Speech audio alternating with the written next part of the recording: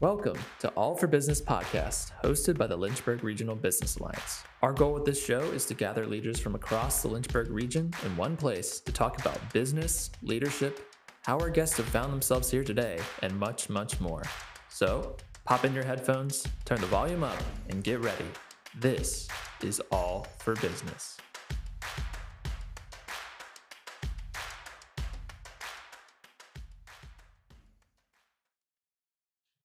Hello, everyone, and welcome back to our next podcast. We're at the Lynchburg Regional Business Alliance, it's All for Business podcast. Today, our guest is Kelly Merck, who is the publisher of the News in Advance, and I'm Chal Nunn, your host. And I work with Ryan Weeks, who's behind the camera and the microphone, taping this, and we've introduced ourselves.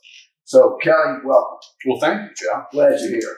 Thank you for having me. I've known you for a few years since you've been here. Yeah. And but I don't really know your whole story. I know you've been all over the Midwest and in a lot of cities, and now you're in Lynchburg. Yeah. Tell me where you were born and about your parents and stuff like that. Sure. Born and raised in Wellington, Kansas. Graduated from the University of Kansas, so spent a long time in the state of Kansas. So you're a Jayhawk fan. Jayhawk, Rock Chalk Jayhawk. Yeah. So it obviously spent a lot of time in Kansas. We grew up in Wellington, Kansas. I have a brother and what is Wellington? Where is it? Wellington's about 30 miles south of Wichita. Okay. And Wichita is pretty much in the south central part of the state. We weren't that far from the Oklahoma border as well. Okay. And Wellington was a town of 8,000, primarily driven by agriculture. And there was some spin-off of aviation because Wichita was such a strong aviation hub. Yeah. But my folks, my mom was the assistant city clerk, deputy city clerk of the city of Wellington, Kansas. Yeah. So, elected position there. My father worked for the state of Kansas on the driver's license side of things. So, right. And my brother lives in Dodge City, Uh-huh. and my sister, who she passed away about a year ago, had a couple of bouts with cancer and pancreatic cancer. No, I'm sorry. Not the best of it, thank you. Yeah. That's a tough disease to have. Not much It you can do is. about it. Yeah. Absolutely. Yeah. So what did you do growing up in high school? I mean, what did you play sports? Did you anything special that you like to do? Did you run the school newspaper or stuff like that? I was on the yearbook staff. Okay. As far as sports goes, I was on the golf team. Yeah. And in junior high, middle school, everyone played everything. So, but as I got into high school, although it was a town of only 8,000 people, the high school was maybe 500. Yeah. I only played golf. Yeah. Yeah, well, I grew up in a small town too, so you know everybody. Yes. Everybody knew you. Yep. Absolutely. Well, after you finished, college in Kansas, what did you go into first? What was your first job? My first job was at the Wichita Eagle, and I responded to an ad for agribusiness advertising. And so my beat, if you would, or my sales list would be implement dealers, livestock auction places, and I didn't know whether to wear a suit or a pair of overalls to the clients. Yeah. So did you know you always wanted to get into that kind of business, or you just guessed and started? What drove you to that? Yeah. Actually, what drove me to that is that, during my final couple of years in college and during the summer, I was in the commodities, trying to play the commodities business. So I had this, with commodities, it's grains and precious metals and things like that. So with the grains and the livestock, it really intrigued me on the agribusiness side of things. Okay. And I realized quickly that commodity trading was much too risk for my blood, and plus I wasn't capitalized enough to really invest in that. So went on to agribusiness advertising. So you were interested in agribusiness more than newspaper. Right. So how did that morph after that? When I got into that business with the Wichita Eagle, I quickly found that when I'm calling on an implement dealer in Dodge City, Kansas, that they, at that point in time, they wanted a much more targeted audience. In other words, they want to reach farmers. Right. They didn't really want to reach Charles Koch in Wichita, as an example. They didn't need the city subscribers. So it made me realize to either get into more of a target advertising approach or to get into more of a general advertising field within the newspaper business. And I took the latter. And then what happened after that? After that, I got into management, sales management at the Wichita Eagle. And working at a newspaper is, I often compare it to almost like a football coach as an example, that if you want to move up, you really had to move out, because typically there was one newspaper in the city, or one football team if you're the coach. And so I got in with it was Knight Ridder owned the Wichita Eagle. After that, McClatchy bought Knight Ridder. Anyway, moved around a lot within Knight Ridder, from one sales management to leadership positions. Lived in some great places: Boulder, Colorado, Dallas, Texas, Wichita. Really cool places to live. Columbia, South Carolina, Charlotte, North Carolina. Right. You lived all over. Yep. How long have you been here now? Almost 4 years. Okay.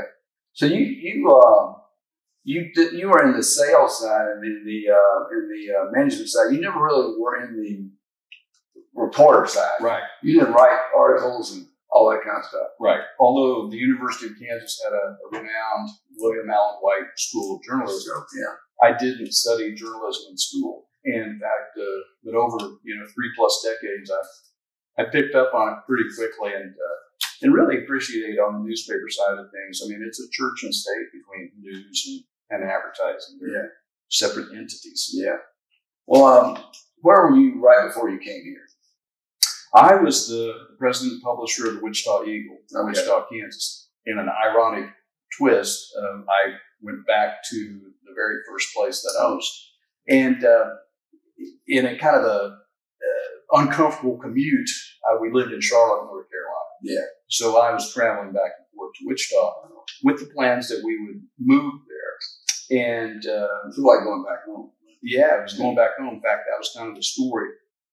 My parents are deceased, so I was going back to, my sister was alive at the time, my brother was there, and a lot of college friends still live there. And but as fate and things have it, we really like this side of the country. And this particular job I'm in was owned by a company that I also worked for quite some time. So I was recruited to come to Lynchburg, and so it was moved to Wichita. And I had a daughter. She's currently a junior in high school. Move her at a difficult age, which at that point I think she was entering 9th grade. I did the same thing. I moved teenager. It's a challenge. Yeah. So, but that's how I ended up here. We decided to come here instead of Wichita. What attracts you to Lynchburg? I mean, what make your decision to come here when you had other opportunities? First of all, the company was the initial draw. I mean, it was pretty glamorous to say, hey, I work for Berkshire Hathaway. Yeah. A lot of media companies have been challenged throughout the last several years. And it was glamorous and glorious, if you will, say, I work for Berkshire Hathaway. And the philosophy was there that they were not going to take any shortcuts on getting things done.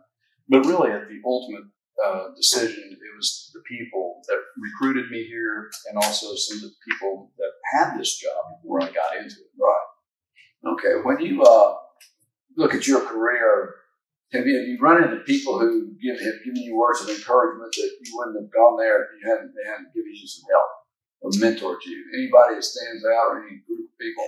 Yeah, there's a couple of people who really stood out, and a couple of messages that I received in my career.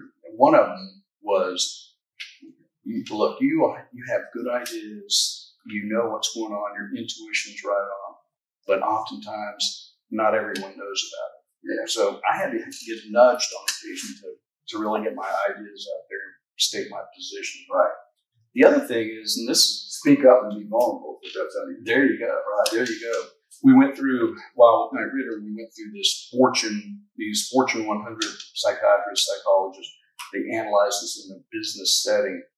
Afterwards, we got feedback, both in writing and personal. And it was difficult because all of us, they wanted to shape us, almost like I'm not in the service as my son's a Marine. Yeah. They try to shape you to be the sort of leader that they want. And it was difficult. So pushing those ideas, getting those out. But then also one person told me, he said, on a couple of different occasions, he said a couple of different things. He said, first of all, there's two people that matter. It's you and your boss. Yeah. So you don't really need to worry about everything else. Right. Yeah. And the other thing he said is like, don't ever leave. If you're going to leave a company or leave a job, don't leave because it's a bad situation. Mm-hmm. Only leave if it's a great opportunity on the other side. Right. And although I struggle with that on occasion, thinking about that, in most cases, he was dead on. That's interesting. Okay. What if you have any particular leadership philosophy that you follow? Do you have something that's sort of, this is who Kelly Murray is, this is how I lead, they know that's what they're going to get when I show up? What would that be? Yes. I've tried very hard to become the best leader I can be, because I think at the end of the day, it's really people that make a difference. Right. And you want people who want to do what you're asking them to do. Yeah. And I think there's a variety of ways to get there. But I think communication is almost at the top of the list. And what I mean by that is that constantly communicate, keep people informed, be a good listener. Also, I think people, when they come to work, empower them. I mean, there's certain rules, regulations, policies, things like that. But instead of like back in the day, and again, being around for 3+ decades, once upon a time you check your brain at the door and come in and everybody's going to tell you what to do. Yeah. Those days are gone. Right. The patriarchal sort of top-down organizations have not worked. Right. And they certainly wouldn't work today. So it's really empower people to do the job. And it's kind of that old adage, ask for forgiveness rather than permission. Right, yeah. And myself, I'd rather say whoa than go. Right. So give people the tools to do their job and communicate well with them. Be someone that they can trust. In other words, your word has to be a good word. Right. They have to be able to trust you. They have to realize what you say is the communication from the entire company. Mm-hmm. And also to praise them. A lot of people, everyone's, I think for the most part, people say they're driven by money, but also recognition, just being able to be recognized. Like, gosh, you did a great job. Yeah. And those sort of things go a long way. And I think that's what builds a strong leader. I totally agree with you. I mean, you talked about when I work with companies, the biggest problem they say is nobody communicates with us. Right. So we can't do enough communicating. Communication is as much listening as it is telling. Mm-hmm. You also told me you empower people to allow them to do their job. Because I had people come to me with ideas. I remember years ago when I first went into leadership as a physician, the person reporting to me said, I think we need to hook up to the internet. So why do we need to do this? little did I know at the time. So you've got to be open to other people's ideas and just have a rough framework. So if you think it's a good idea to run with it, let's see what happens. Right. So, I mean, and the other thing, when you mentioned recognize people, I think of Mary Kay Ash, Mary Kay Cosmetics. She said, everybody's got a sign from them that says, make me feel important. Mm-hmm. So that's your job, is to make everybody that works for you feel important. Absolutely. And well received. What advice, looking at your career, what advice would you have for a young person that wants to get into the journalism or the newspaper business? It's a completely different world. We'll talk about that in a minute, sure. But tell me, what advice do you give somebody right now? Sure. The advice that I would give a student right now is that when you write, even an opinion piece, our job, I believe, is to inform readers and then let them make the decision. Yeah. In other words, if there's a certain story or there's a certain topic or whatever the case may be, again, whether it's a news story or an opinion piece in a newspaper, write it in the sense that you're not really taking a side on this, but you're informing the readers to where they can make a decision. And not to get caught up, because obviously the country's divided right now, and especially on the political side of things. And when you're watching a story on CNN, it's different than Fox News. Yeah. And so I would rather be down the middle, tell the story as it is, as opposed to having an opinion. That's what I'm trying to do with these podcasts. Is who I interview. I interview people from both sides of the political spectrum, both sides of race issues, city, county issues, all those kind of things, all the usual conflict points. I'm trying to, okay, all right, where are we in the middle here? Right. Let's take a break right now, and in a second we're going to come back and we'll talk about the newspaper business. Okay. But it's been tremendously affected by technology and what's happening today. I want to see where we were, how we've progressed, and where you think we're going to go. Absolutely. Okay. So stick with us. We'll be right back with you. Welcome back. I'm Michelle Munn, your host. I'm talking with Kelly Mert, the publisher of the News in Advance. We're going to get into some specific talk about newspapers. From 2004 to 2019, we have lost 2,000 newspapers in this country. And there are 200 counties in the United States that have no paper and are called news deserts, where there's no paper unless people vote or run for office and don't know the candidates. But what risk is there in a community without a newspaper drumming up participants or holding people accountable? So let's talk about the risk first. Let's talk about why this is happening. It's significant. As an example, someone needs to hold people accountable in the sense of like, how are our tax dollars being spent locally? I mean, the city, we just had a real estate tax increase. And so with those dollars, if someone's not holding folks accountable on where those dollars are being spent, then we don't know what's going on. But also on the political side of things as well, just keeping people, for lack of a better word, in check. Because in those news deserts, and there's been significant studies being done in those particular markets, and you alluded to it, that things deteriorate. There's a loss of interest, there's almost a loss of the community. And on the accountability side, as I mentioned, if someone's not watching out for that, then no one's obviously watching out. Right. Well, tell me what's happened specifically here with News in Advance. Sure. I mean, give us a little history and how it, peaks and gone down, about circulation, those kind of things. Tell us a little bit about it. Well, the News in Advance, we distribute content a variety of different ways, primarily through newsadvance.com and also the printed version that's being delivered. We also have a variety of other products that go out as well. But over the last, once upon a time, the greatest challenge that we had, as an example, did we have enough newsprint in the basement to print the Thanksgiving Day paper? Well, the paper was so big, if there was an errant throw, and there was a small dog in the way, it could be catastrophe for the pet. Our competitors back then, and the internet's been around for quite a long time, but when I first started in this business, it was primarily used in libraries or in World War II. They were using it as a communication device. Like that example I gave with live internet. Exactly. Not long ago. Exactly. And the fact is that it was not used as a marketing tool. And so the competition back in the day, primarily television stations, radio stations, direct mail, even telephone book, the Yellow Pages was a pretty significant piece of advertising revenue.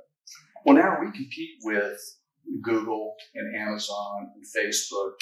We compete with these behemoths, and they saw where the money was, and so they went in and they built solutions that really have harmed a lot of local newspapers. So newspapers may be either slow to react and or the fact that these technology companies were so sophisticated in their approach has created these, what you call news deserts, to where in these particular markets, these newspapers can't make enough money to fund the operation.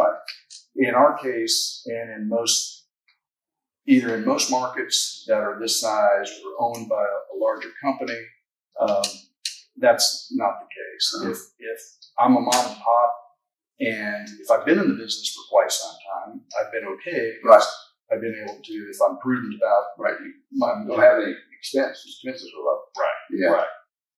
But if I've recently bought something and I'm not capitalized, it can be difficult in the smaller markets to cash flow positive. And I think that's what you've seen the result of some of the small markets. I pull this out because this is how my kids look at the newspaper. I've at least moved to looking at the paper version online. Right. Which I got so used to the paper version. Right. And I still think about people riding in the train in New York City. Have a paper folder like that and things like that. So, but now they're doing this. Right. So what was that print circulation 10 years ago to where it is today? Well, 10 years ago, it was 35,000 copies, maybe 40,000 copies. It's 10,000 copies printed. The interesting part is newsadvance.com, we have about 500,000 unique visitors every month. Right. So, when you look at those. What about regular visitors? How does it compare? Regular readers like me, with the numbers print versus digital, if you count them up. Do you know? Well, you mean in terms of volumes? Like how many eyeballs are you getting on your paper? Either digitally or... Yeah, well, on the print side of things, each newspaper is technically read by more than one person. So it's like almost two people read each paper. Okay. So technically there's 20,000+ readers to a newspaper every day on the print side of things. On the digital side of things, though, it's higher. Yeah, it's significantly higher, and so it's the direction that the society's taking us. Do you think they're spending as much time online looking as adept as they do on the paper side? In some cases, in some cases yes, in some cases no. In other words, a lot of our print subscribers, they'll call me and they read every line. Yeah. And they do every puzzle and they read every comic and that sort of thing. So there's some loyal readers on the print side of things. On the digital side of things, it's more, we mentioned that targeted approach. Someone, in fact, gave us kudos the other day that I know exactly where to go on my e-edition of the News Advance, and I can just thumb to the pages. I can read the sports or whatever the case may be, and then I'm off to something else. Right. In the past, your revenue was heavily dependent on classifieds, wasn't it? Mm-hmm. And obituary, things like that. Mm-hmm. Is that revenue stream changed? It's now more digital kind of ads and stuff. I didn't know how that plays out for you. Right. On the revenue side of things, the interesting thing is, on the print side of things, it's still a significant piece of revenue for a newspaper for a variety of different reasons. Mm-hmm. You mentioned obituaries. Yeah. That's typically the only spot. I mean, you can go to a funeral home's website and things like that, but in one collective area, that's where the obituaries are, and that makes it a popular piece of one of your most read pieces of paper. Yeah.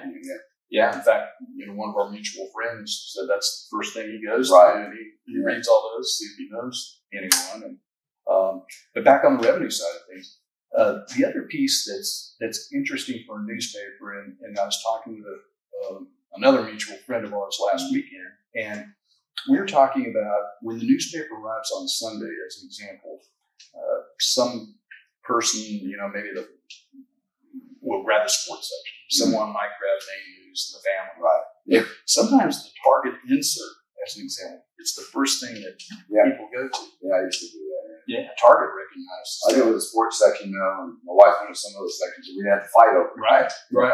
Right. So those pre-printed inserts are a significant portion of an advertising revenue stream for the newspaper.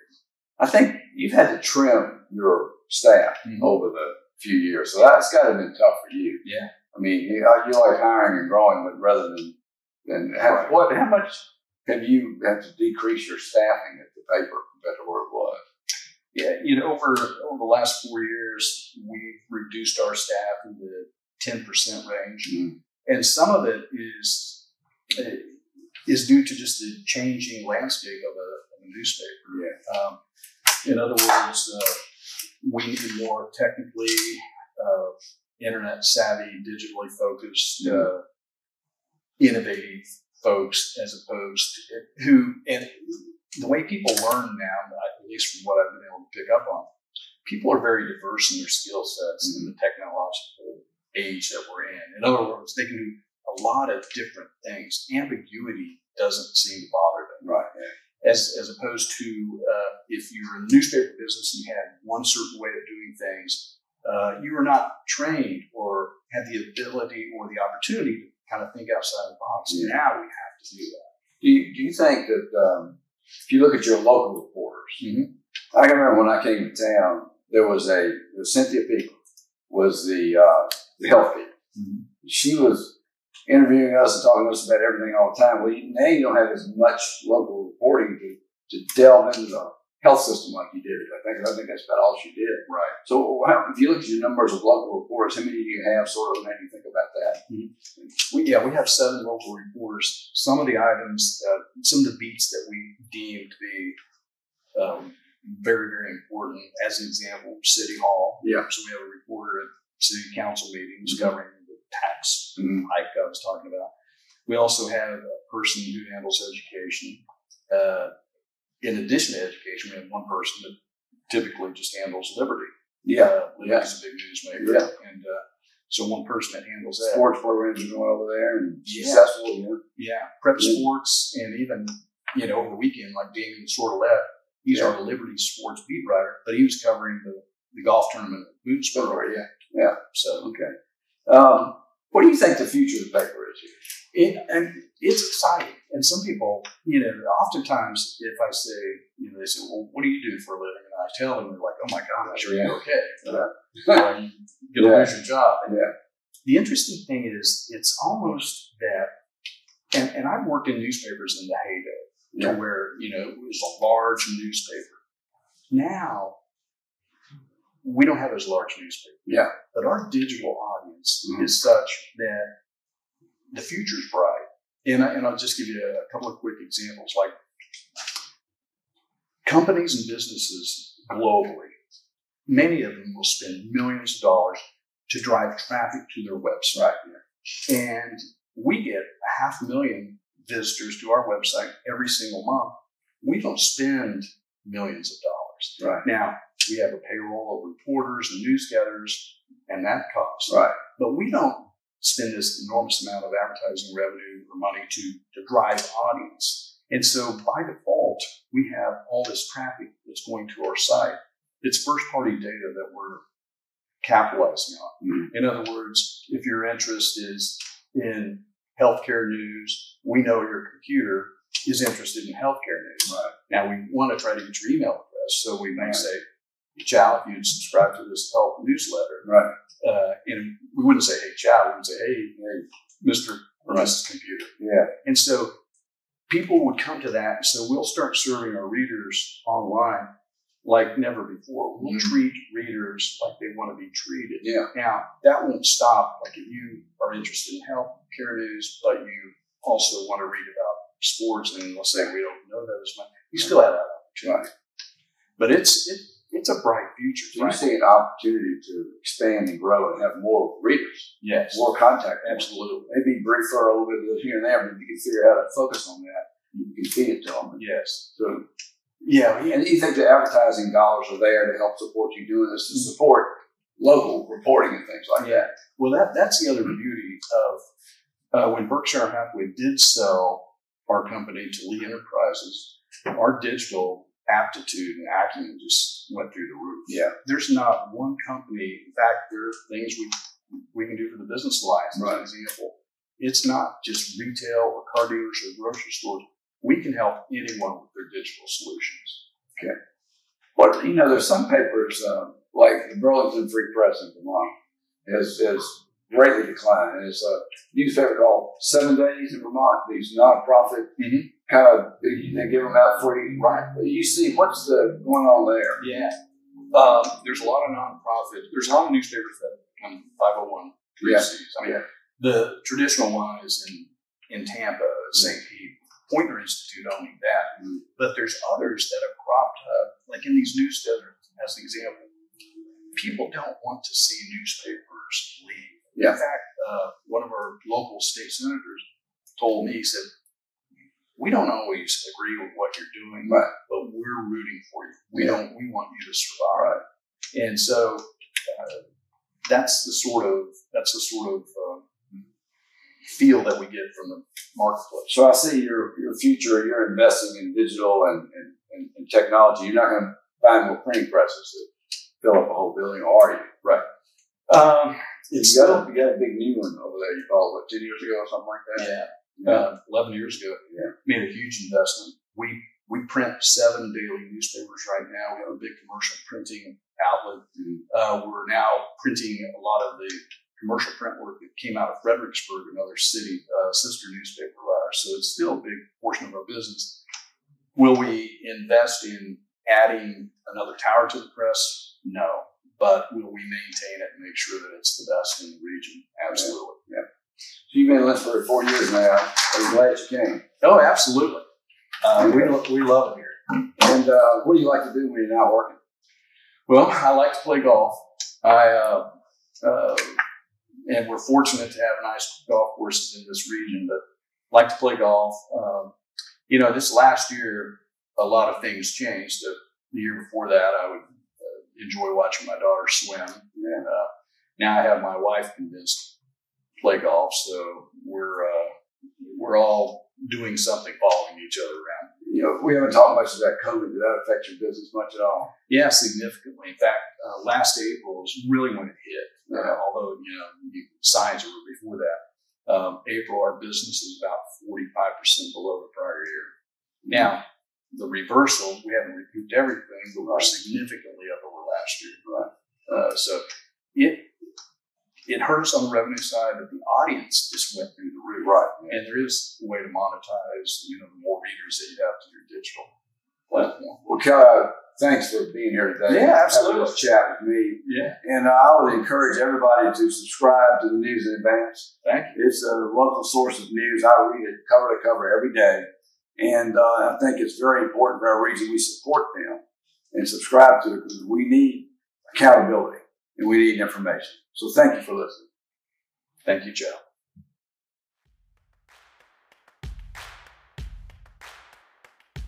Thanks for listening to today's episode of All for Business podcast, hosted by the Lynchburg Regional Business Alliance. The Alliance is a Chamber of Commerce and Economic Development organization serving the Lynchburg region and over 750 member organizations. To learn more about what we do and our other programs, please visit lynchburgregion.org. See you next time.